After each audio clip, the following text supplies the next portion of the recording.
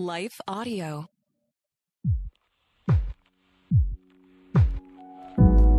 You are listening to The Becket Cook Show with your host, Becket Cook.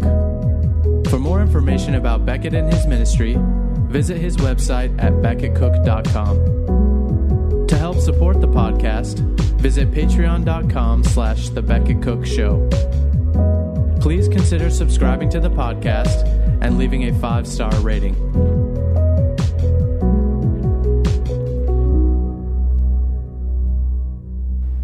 Hey guys, welcome to the show. Today I want to talk about a sitcom from the 1970s and early 80s that I kind of grew up watching, and it popped up on my YouTube feed.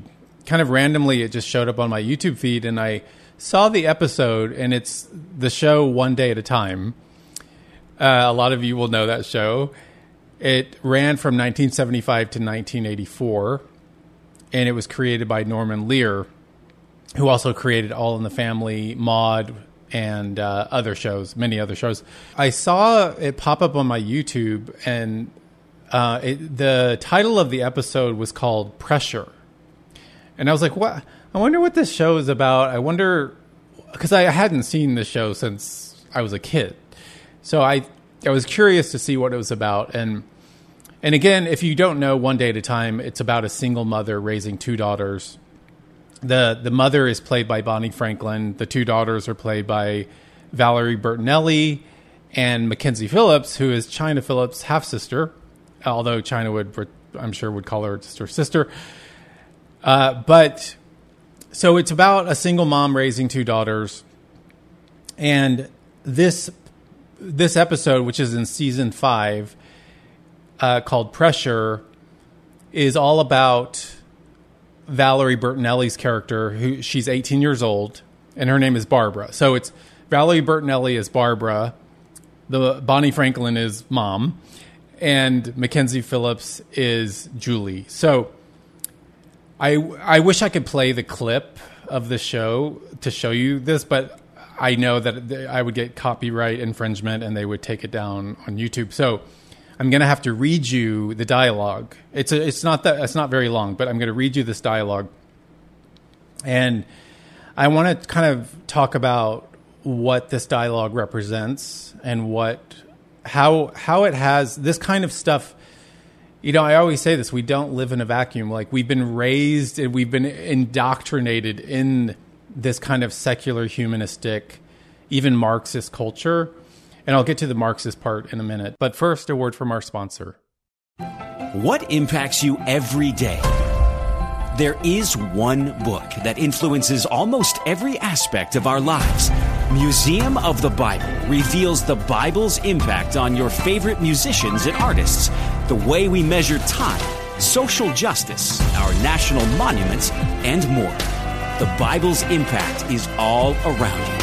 Discover how at museumofthebible.org/impact. But look around you. Your family, your faith, they're not in the way. They are the way. From the creators of Jesus Revolution comes the incredible true story. It's going to be dangerous and scary, and giving up, it's not an option. The story of one family's journey from down under to center stage. Unsung Hero, a For King and Country film starring Candace Cameron Bure and Terry O'Quinn. In theaters now. Visit unsunghero.movie to learn more. Rated PG. Parental guidance suggested. So in this episode, Barbara, Valerie Bertinelli's character, who's 18 years old, she must decide whether she wants to have sex or go all the way, as they used to say it, have sex with her boyfriend, Brad. Brad is such a 70s name. So she doesn't know what to do. Brad wants to go all the way with her, of course, her boyfriend, and Barbara doesn't know what to do. And so she tries to get advice from her mother and her sister, really from her mother. And this is how it goes. Barbara, she's talking about the sex subject and about, having sex with her boyfriend. And she says, "I'm so sick of this subject. All right, let's just be logical, okay?" Mom, "Okay." Barbara, "Brad's a terrific guy. We care for each other. I'm 18 years old. I know enough not to get pregnant. Can you give me one logical reason why Brad and I should not go to bed? I can't. Brad can't. Mom, Brad's not trying. Laugh track. Barbara, granted, but that doesn't help. Give me one reason. Mom, in deep thought. I'm thinking. Barbara, okay, I'm going to do it. I'm going to get it over with. Mom, I got a reason. I don't want you to do it. Barbara, Mom, you don't want to do it. Barbara, I don't know. Mom, well, that alone should tell you something. Sweetheart, isn't it possible that Brad will wait until you do know? Barbara, maybe. Mom, okay, you want to know what I really think? Barbara, yeah. Mom, okay, from my gut, I want to say to you, Barbara, don't do it. But then I say, it's idiotic to bring up a child saying sex before marriage is dirty and sex after marriage is beautiful. In my mother's day, it was a lot easier. Mothers then had a very definitive point of view. Barbara, I don't think I want to hear this. Mom, they said, quote, you don't have sex before marriage, and if you have to afterwards, consider it your wifely duty. Laugh track. Barbara, I knew I didn't want to hear that. Mom, sex is terrific if it's for the right reasons and with the right person. Barbara, how do you know if it's the right reasons and the right person? Julie, hey, when you stop asking that question, you're getting close. Barbara, you guys are a big help. Mom, it's a toughie. There's no easy answer. So that ends that scene. And then later Barbara goes to Brad's apartment, her boyfriend's apartment. And Brad, they have this whole kind of back and forth of whether they should do it or not, go all the way or not. And Brad's really pressuring Barbara. And Brad says, there's nothing to worry about. I love you, remember? Barbara, but what if after, you stop loving me? And then later, Barbara says, I'm sorry, but I just don't feel right about this. Maybe I'm scared. Maybe for now, that's the way I really feel about it. And I think I really should just go with my feelings. And that's the scene.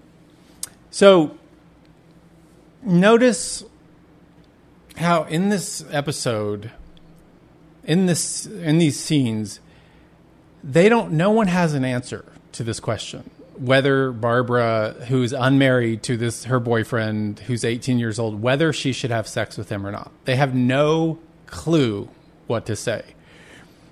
The mother doesn't know, her sister doesn't know, her boyfriend doesn't know, even Barbara doesn't know. So nobody knows the answer. And this is the burden. And I talk about this all the time. This is the burden of living in a secular humanistic world. This is the burden of living in a godless world, because you don't know what's right or wrong. You don't know what's good or bad. And I always say this, when I lived in that world for 42 years with no God, I never knew what was good or bad, what was right or wrong. I was in so many situations in my life where I just kind of went with my feelings. As Barbara says at the very end, this is so telling. She says, but for now, that's the way I really feel about it. And I think I really should go with my feelings. And that's what our culture does now. It's all about going with your feelings. It's all about being true to yourself. You do you. So it's all about this kind of expressive individualism, this kind of the source of wisdom, the source of knowledge is yourself. And of course, the Bible says our heart is wicked and deceitful. And so that's ourselves are a terrible source of knowledge and wisdom. We need the Bible. We need the Word of God to give us wisdom. And this, again, I always say this is the plumb line. This is where we go to get wisdom, to get answers to what are the boundaries? What are the boundaries to sex? And I've talked about this before too. And before I became a Christian, before I came to faith in Christ 13 years ago, oh wow, it's almost exactly 13 years ago on September 20th. So before I came to Christ, I didn't know what the boundaries were. I didn't know what to do. And so I went with my feelings, and it was such a relief when I came to faith in Christ to finally know that there are boundaries for sex, and they're not arbitrary. And I've done a whole episode on this, but they're very specific, and Father knows best. God knows what's best for us in terms of sex. And anything outside of sex, with God created sex is good, but it's to be expressed within the covenant of marriage between one man and one woman for life. And there's such security in that. And anything outside of that, and within that covenant, you can be, as Tim Keller says, you can be naked spiritually, emotionally, and physically with another person without fear of rejection. And when I was dating guys back in the day, there was just this constant fear of rejection, this constant fear of, this is not going to last, and if I make one wrong move, or if my career is slipping, or if whatever, there was always this quid pro quo tacit understanding in the relationship. And it produced so much anxiety. And when you're in a covenant of marriage, there's that security, and you don't have to fear the person abandoning you or rejecting you. And so anything outside of that covenant, sex outside of that covenant of marriage between one man and one woman, always leads to destruction. It always leads. Whether it's temporal destruction or eternal destruction, I say this all the time, it always leads to destruction. Whether it's premarital sex, extramarital sex, homosexual sex, whatever it is, it always leads to destruction. And the reason I mentioned Marxism is, I don't know if Norman Lear was a Marxist in real life. I mean, he probably, to an extent. What impacts you every day? There is one book that influences almost every aspect of our lives. Museum of the Bible reveals the Bible's impact on your favorite musicians and artists, the way we measure time, social justice, our national monuments, and more. The Bible's impact is all around you. Discover how at museumofthebible.org/impact. Hi, everyone. If you've been injured in an accident that was not your fault, listen up. We have legal professionals standing by to answer your questions for free. Call now and find out if you have a case and how much it's potentially worth. Call 800-497-4410. I'm here with spokesman John Wolf. So, John, tell everyone listening who should call right now. Well, Maria, first off, thank you for having me here. It's always nice to answer the listeners' questions. Now, as far as who should call in, anyone who's been injured in an accident and think you deserve compensation, give us a call right now. 800-497-4410. You'll find out if you have a case and how much it's potentially worth. Thanks, John. You heard it, folks. Take advantage of this opportunity and call now. 800-497-4410. Advertisement sponsored by Legal Help Center. May not be available in all states. It was, but the shows he created had major Marxist underpinnings, like All in the Family, Maude, One Day at a Time, this show. Because Marx, in the Communist Manifesto, Marx and Engels, they wanted to abolish the family. They wanted to destroy the family because the family was a hierarchy that represented the bourgeois society. So they wanted to get rid of the family. And And slowly but systematically, Norman Lear and many others, obviously, but he is starting in the 70s and probably a little bit before, but in the 70s especially is when these kinds of shows started to creep into our culture. We'll be right back after this short break. And Norman Lear in this show, Bonnie Franklin, the mom, is a single mother raising 2 daughters. And right away, he's normalizing single motherhood. Now, again, a disclaimer. If you're a single mom, I have nothing but love and support for you. But what I'm saying is, this is where it starts to get normalized. And this is where we just start to accept it as the norm in our culture. And so I think Norman Lear, I mean, these shows, and All in the Family obviously was totally Marxist, because the father, Archie Bunker, was always the butt of the joke. And so he was, his authority and his leadership in the family was always undermined by the comedy, and just the systematic undermining of the male headship of the household. And then there's no male in this household, right? So these daughters in this household, in One Day at a Time, have no father to go to ask like what they should do about sex, what they should do about their life. They have no kind of leadership, fatherly leadership, spiritual leadership in the family. And so as I've always said, I've said this many times, but my dad, when my sisters were in high school, they would sneak out of their bedroom windows to go see their boyfriends, and my dad would nail their window. I saw him nail their window shut one time.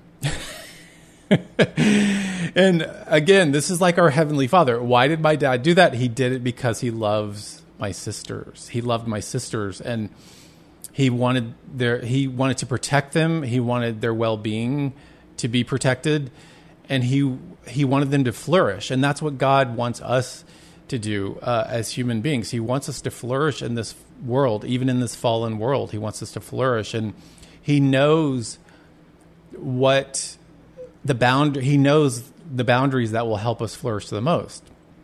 And as I say, I love knowing now what the guardrails are, what the boundaries are in my life. It makes me feel actually secure. It makes me feel safe. Before, I didn't feel that. I just felt kind of all over the place. And now I love knowing, like, oh, I can't touch the hot stove. Like, I can't do that. That's going to burn me. I can't have sexual relationships with these certain people. Like, that's going to have a hugely negative impact on my life. But just in this episode, I just want to go back to a couple of the lines of dialogue. When the mom says, when she's answering Barbara, her daughter, she says, "Okay, from my gut, I want to say to you, Barbara, don't do it." But why does she want to say that to her daughter from her gut, quote unquote? There must be something in her, a conscience. There must be something in her that knows that it's not right.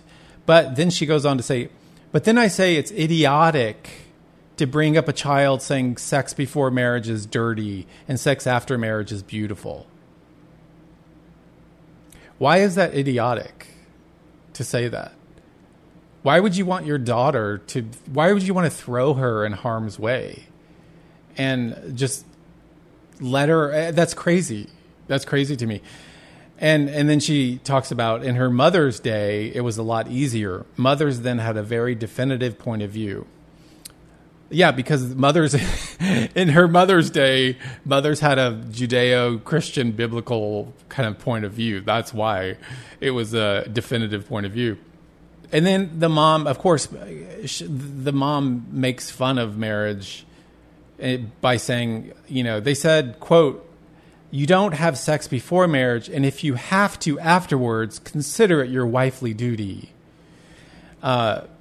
So, of course, that gets a big laugh, and it's actually, the husband and wife's, and biblically, responsibility to give each other conjugal rights. But then notice the mom says later, she says, sex is terrific if it's for the right reasons and with the right person. But what are the right reasons? She never explains what those reasons are. What are the right reasons? So it's just like, it's mumbo jumbo. It doesn't make any sense. And with the right person, like, what does that mean? She doesn't explain that either. And Barbara, her daughter, says, how do you know if they are the right reasons and the right person?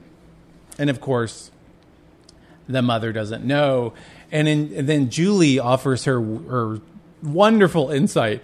Hey, when you stop asking that question, you're getting close. What does that mean? That just means nothing. Again, it's all subjectivism. There's no objective truth, no objective reality, no God, no guidelines, no boundaries. And so it's just interesting that, I grew up on these kinds of TV shows, and at the time they seemed kind of innocent and funny. And they were fun. I mean, as a kid, any goofy show on TV is funny.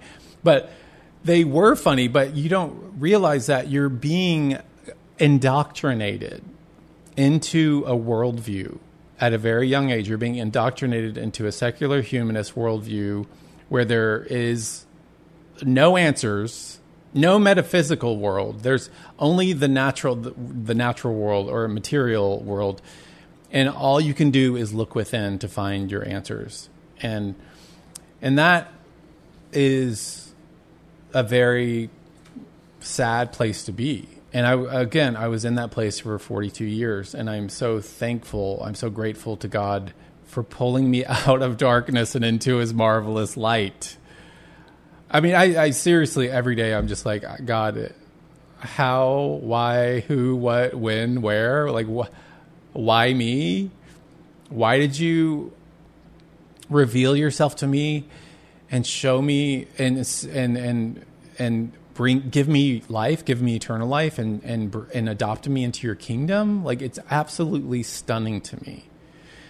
And I'm so grateful. And if you're a Christian out there, you should just rejoice that you are in the book of life, that you're in the kingdom of God, because it's an extraordinary thing. And it's mind blowing. And I'm going to, as I always say, I'm going to spend eternity thanking God for plucking me out of darkness and pulling me into his kingdom.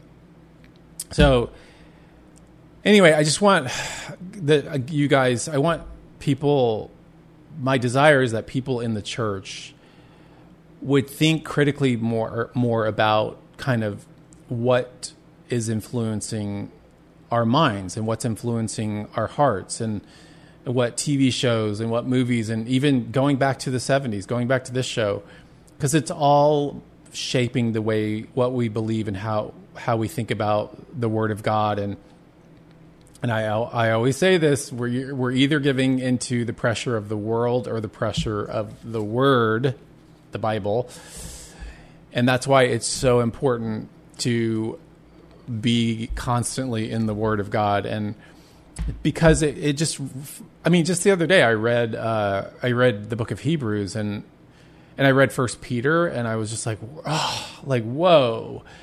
And I've read those books millions of times, not millions, hundreds of times. And, but it hits me every time. And it just reminds me of who I am and what Christ did for me, and how I'm supposed to act, how I'm supposed to behave as a new creation in Christ. And it's just, it's so important to constantly be in the Word, because as you know, the world is unrelenting, and the messaging of the world is unrelenting, and it's a constant barrage of lies. Yeah, some of you might know that song, but it's just a constant barrage of lies. And so we have to constantly be in the truth. That's why so many churches, so many evangelical churches are caving to the culture and becoming gay affirming, or even secretly gay affirming. Some are not even out about that, so to speak. But there's a lot of churches, a lot of evangelical churches that are allegedly, gospel-centered churches, and they're falling for the lies of the culture. And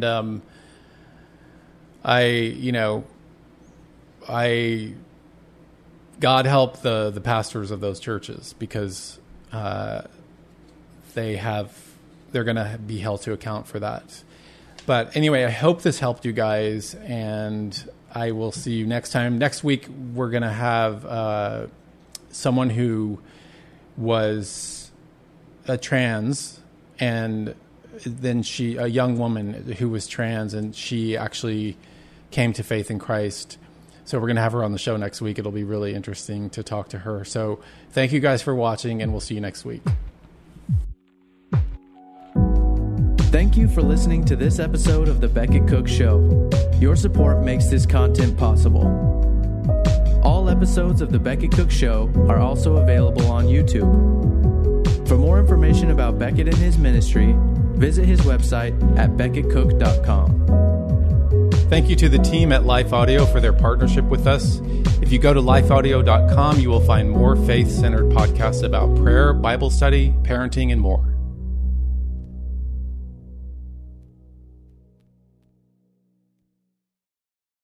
If you're tired of parenting advice and news headlines that are more confusing than assembling IKEA furniture, we've got just the podcast for you. My dear friend Abby and I are here to help you navigate the parenting roller coaster. Should your kids be on social media? What should you tell a friend facing an unplanned pregnancy? These are just some of the many questions we tackle on our podcast. Subscribe to The Real Deal of Parenting wherever you find your podcast.